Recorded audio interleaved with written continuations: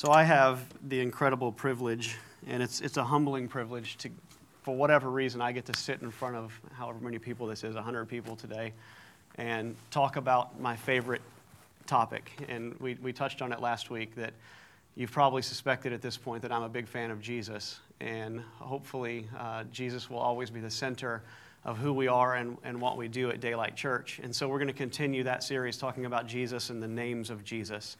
And last week we referenced this particular passage of Scripture where it talks about in the beginning was the Word, and the Word was God, and the Word was with God, and that the Word became flesh and dwelt among us. So that's incarnation. Carnality is carne, it's flesh, it's meat, and how God entered meat. God became a person that you could touch and smell His breath, and that person was the Word.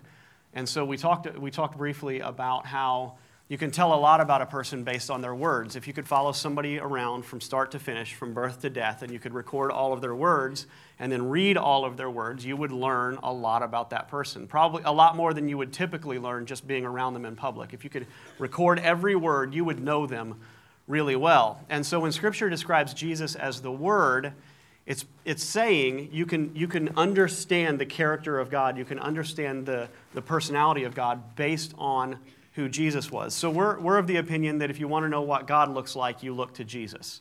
That's the surest way of knowing the character and personality of God. And we talked about several things that Jesus did during His ministry, and one was that He healed everybody.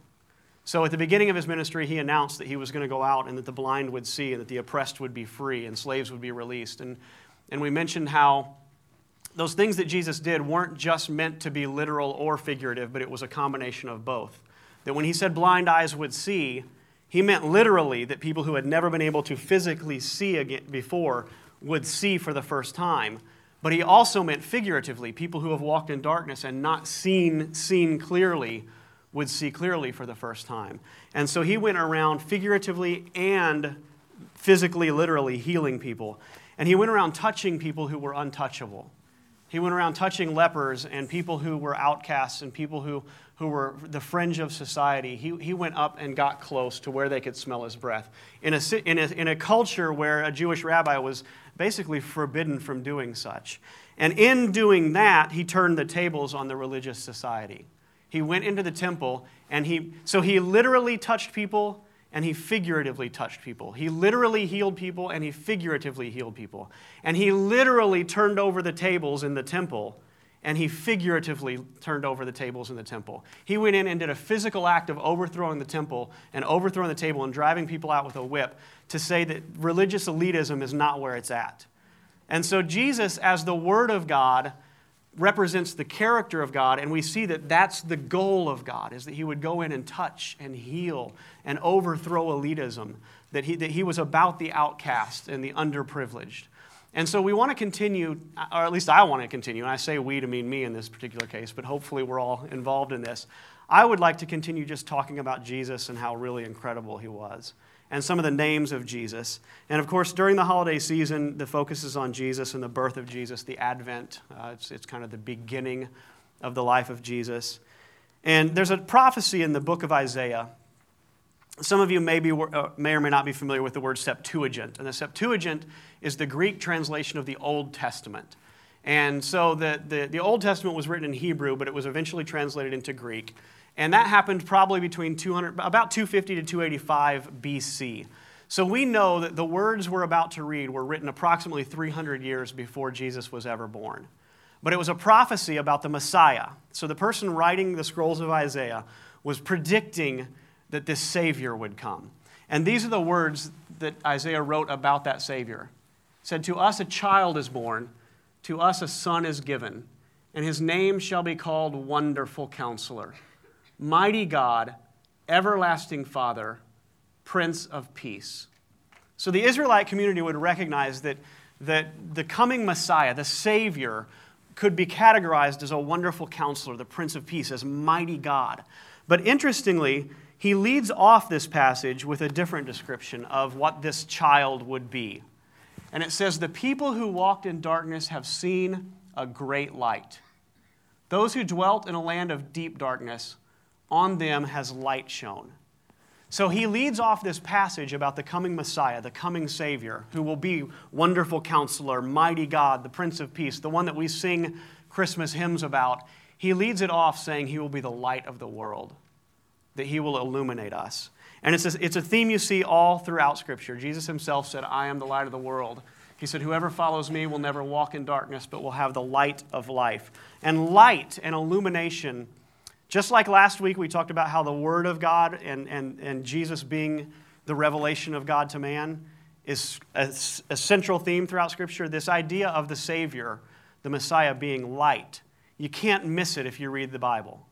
This idea of there is darkness and there is light, and Jesus is the light, and he illuminates everything. It's hard to miss. You see, a light of revelation to the Gentiles is what Jesus was. Light has come into the world, and men love darkness rather than the light, for their deeds were evil. The true light which coming into the world enlightens every man. Believe in the light so that you may become sons of light. And it continues. The light of the gospel, the glory of Christ, the light of the knowledge of the glory of God in the face of Christ. The knowledge of the glory of God is light that we see in the face of Christ. If you want to know what light is, if you want to know what God looks like and have him illuminated so that he can be seen clearly, once again we see that the way for that to happen is to look intently into the face of Christ, the eyes of Jesus, the life of Jesus, the words of Jesus, and the teaching of Jesus. One thing that light does is it gives clarity. It'd be a tough world without light. I think of all the senses, if I had to ditch one, light, my vision would be the last to go. If I couldn't speak, in some sense, that would just be a joy because I wouldn't have to talk to people. If you couldn't taste, if you couldn't hear, those things to me seem far more adaptable than not being able to see. To me, the loss of sight would be except maybe touch, which would involve paralyzation. But now I'm starting to babble. Having light and being able to see the path in front of you and see the road and see people and see what you want to do is invaluable. And what Scripture teaches us is that that's what Jesus does. If he is the light of the world, that he opens up a world of possibilities that you can see. If you read Scripture, we find out that Jesus is central. You find out that Paul says he was determined to know nothing. So Paul is writing a letter to the Corinthians, I think it was, yes, and he says, I decided that when I was with you, I'm not going to know anything except Christ Jesus and him crucified. Of everything, that's central. He also writes elsewhere, he says that if Christ be not raised, your faith is worthless or your faith is in vain. And so we find that this idea of the Christ, the Messiah, the anointed one is what the Christ means. It's not a name, it's a title, and it means the anointed one, like the king. It says the king will illuminate everything so that you can see, and he is central. He is pivotal. I have some good friends that are atheists who are borderline atheists, who are searchers, who are Christians that aren't sure what they believe about a lot of things, and we have really interesting dialogues about some of the tougher questions of life, like why am I here? Where does consciousness come from? Why is there suffering? And all these other things you see on the screen here. How should I live is a big question. I mean, in some sense, we come into this world out of darkness into darkness. This world isn't like Beetlejuice. You don't get handed an instruction manual that tells you all the steps to take through life. You're kind of going it alone, even though you've got a little bit of help. Darkness is kind of the natural state. Ignorance is the natural state of mankind, and it's all kind of an unfolding light. And a lot of it doesn't unfold. A lot of it is just mystery. We don't know the answers to this. I can stand up here as a preacher and a follower of Jesus and say, I don't know that I know the answer to suffering. I don't know that I know where everything came from. What I can say is that embracing Jesus makes a whole lot of sense about all of this. Now, I do think all these questions have great answers, and I find the answers from theism or Christianity way more compelling than some of the alternatives. But I'm not going to get into that today. We have a whole series online called Can You Have a Brain and Be a Christian that gets into everything from the resurrection to quantum physics. And you can read about that, or you can go watch those yourself. But my point is that once you are a follower of Jesus, once you embrace Jesus, the question of why I am here isn't nearly as difficult to answer. The Westminster Catechism says that the chief duty of man is to glorify God and to delight in him forever. If it's in computer programming, there's a lot of if-then statements. If you put this answer in, then this portion of code will occur. If you answer this, then this will happen. And life is filled with if-thens. But if Jesus, then purpose makes sense. Meaning makes sense. If Jesus, the question of suffering, is suffering occurring because we're just all in some big cosmic accident and it's total chaos and anarchy? If Jesus, the way you look at it is, no, this is a world that was created for love, and love was corrupted, and corruption ruins everything. And I'm not saying these are all easy answers, but I'm saying that if Jesus is the light of the world, we would expect him to shed some light on difficult topics. And in my opinion, you can go down the entire list of difficult topics, and Jesus helps out a lot. Jesus, and the nice thing is, in my take and in my opinion, Jesus offers kind of a uniform, concentralized,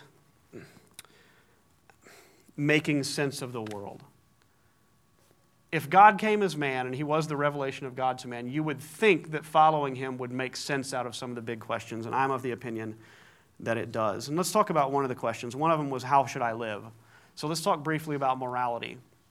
And there's all kinds of argumentation out there how morality proves faith and proves theism, and I want to be careful with the word prove.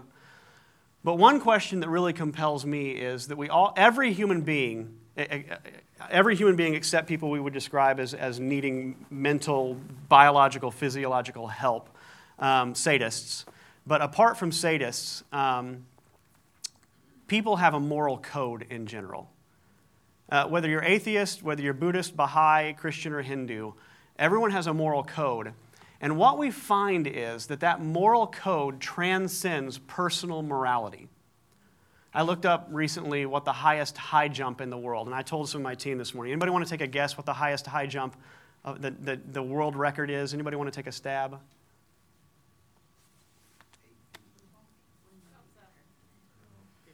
Matt Chalmers is absolutely precisely correct. It's 8 feet and 1/4 inch. And I'm shocked at that. That was meant to be funny. No, Matt's a brilliant guy. 8 feet. If I stand, I used to play volleyball, and the men's net is 8'4", and my fingers would come about 4 inches short of the net. So my fingertips are almost exactly 8 feet. So some human being, there's videos of it online, some human being is able to run and jump over that height backwards, which to me is just ridiculous. And when we talk about morality, what we find is that all of us have this sense that bar is much higher than we could ever hope to jump.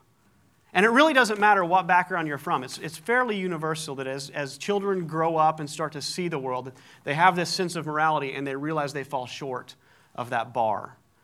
And I find it a very compelling argumentation in favor of theism, in favor of Christianity, because I'm thinking if this is all a cosmic accident, if this is all material, if it's all survival of the species and social conditioning, I have this sense that morality would allow a lot more brutality than it does. I have this sense that we would cut ourselves a whole lot more slack than we do. But for whatever reason, even the staunchest materialist, in my opinion, in conversation, if honest, will say that there is a moral bar and I fall far short of that bar. And I think Jesus makes sense of that, because in the life and teachings of Jesus, actually this is a quote I found from a song by Lou Reed. It's in a movie called Far Away, So Close, which I thought fit in with the concept. He said, "Why can't I be a God? Why can't I be good? Why can't I be good? Why can't I be good? I don't want to be weak. I want to be strong. I'm not a fat, happy weakling with 2 useless arms, a mouth that keeps moving with nothing to say, an eternal baby who never moved away. Why can't I be good? Why can't I be good?" And I feel like this is, in a sense, probably the honest heart cry of every human being. There's this idea that I'm not good. I may be good in comparison to other people, but there's this idea that there's this standard that I miss. And Jesus and the New Testament would seem to agree with that standard. If you read in Romans, it says, Jesus himself, when somebody comes to him and calls him God, he says, somebody calls him Lord. He says, "Why do you call me that?" He says, "There's none good except God." And I feel like Jesus was making the point that in calling me good, you recognize who I am. But it's this idea that there are none good. And if you read in Romans chapter 3, very famous Christian passage, It says there are none righteous, not even one. There is none that's holy. That this standard of morality, that we all miss it. And Scripture teaches us that Jesus, in my opinion, offers the greatest explanation for how that system could possibly work, because it says your morality and your righteousness is not the standard by which you will be judged. It says it is by grace, the grace of God. It is by mercy that you will be saved. It says there is no condemnation for those who are in Christ Jesus. And I want you to notice those words, in Christ Jesus.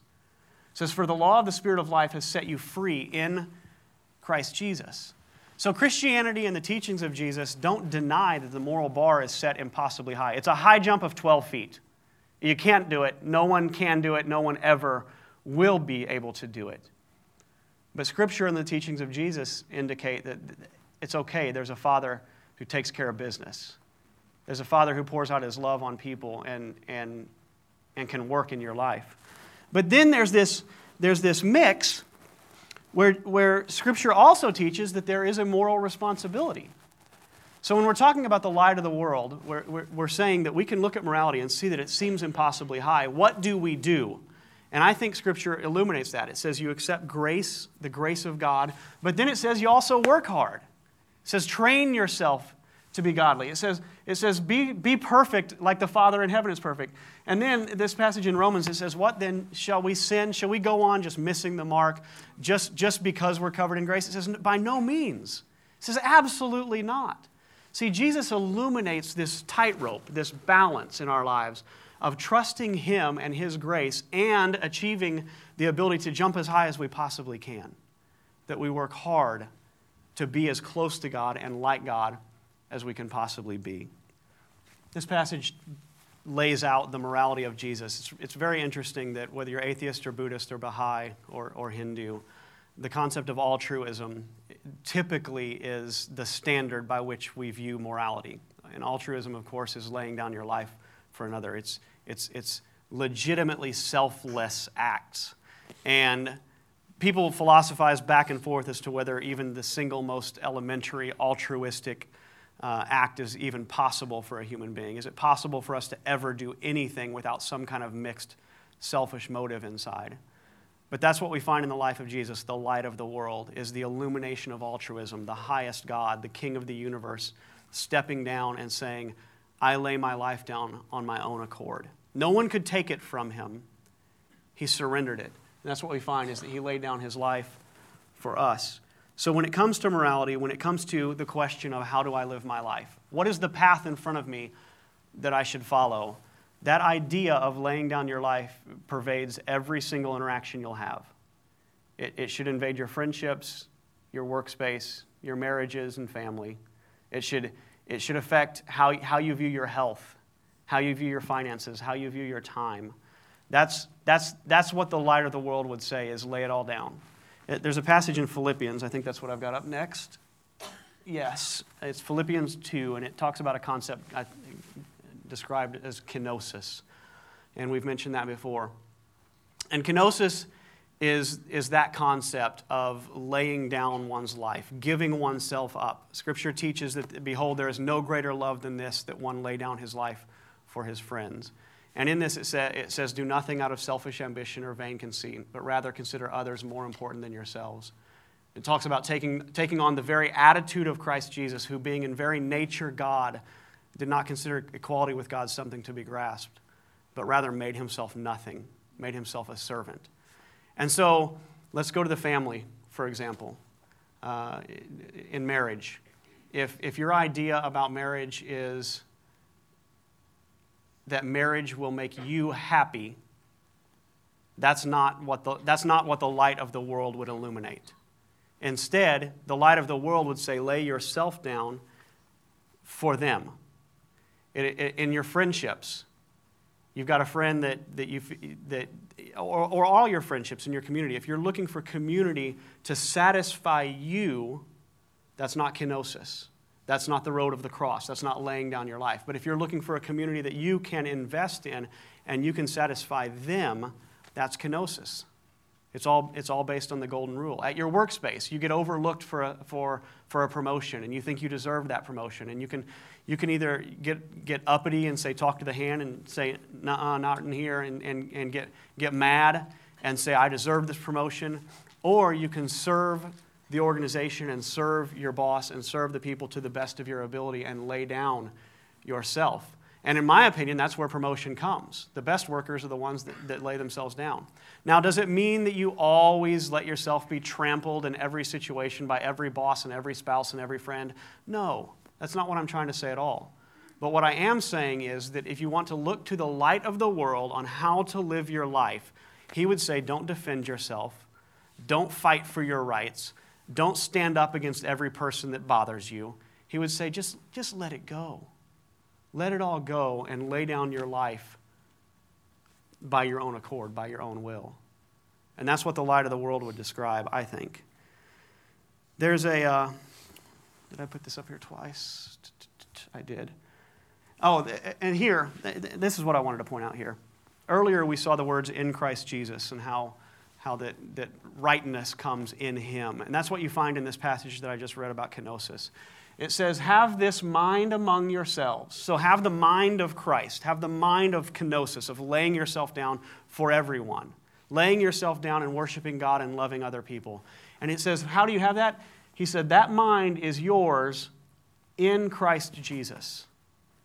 See, you can't muscle up and become selfless. You can't muscle up and give your life up for other people. But what you can have is there's an open invitation from a glorious God that said, I will come and give you my brain. I will come and shape and change and do a miracle in your life. It takes a miracle. It takes a miracle to be altruistic. It may take a miracle for one single act of altruism, but Jesus is in the miracle business. And it says you can have the mind of Christ in him. There was a Romanian pastor, and I'll close with this idea, named Joseph Tson. And he was captured by the Romanian police and tortured and told not to preach. And he told one of his interrogators that I will preach, and I appreciate you, I respect your job, but you can't stand between me and God. And his captor appreciated his resolve so much that he released him.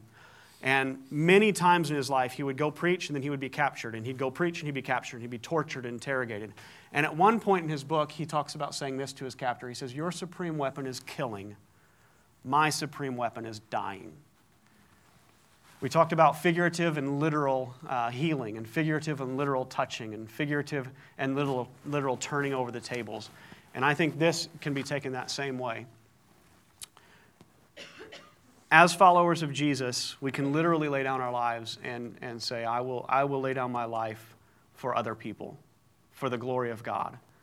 But it works figuratively too. If we go back to that list of your relationships, your friendships, your coworkers, how you treat your health, how you view entertainment, all of these things, it all comes down to that one comment of Jesus and that one concept of Jesus, that we lay down our lives. That we lay down our lives for the light of the world. And like we read in Philippians 2, if we're open to that and if we say to Jesus, come, do what you want to do, it says the mind of Christ is ours. That you can have it by opening up your life to him and inviting him to do that work in you, that he does miracles. The light of the world counters darkness. It'd be very simple to walk around confused, not knowing the answers to the big questions, not knowing the answers to why I'm here, what should I do. And Jesus, in my opinion, and if you want to explore that further, come talk to me, but Jesus, in my opinion, answers those questions well.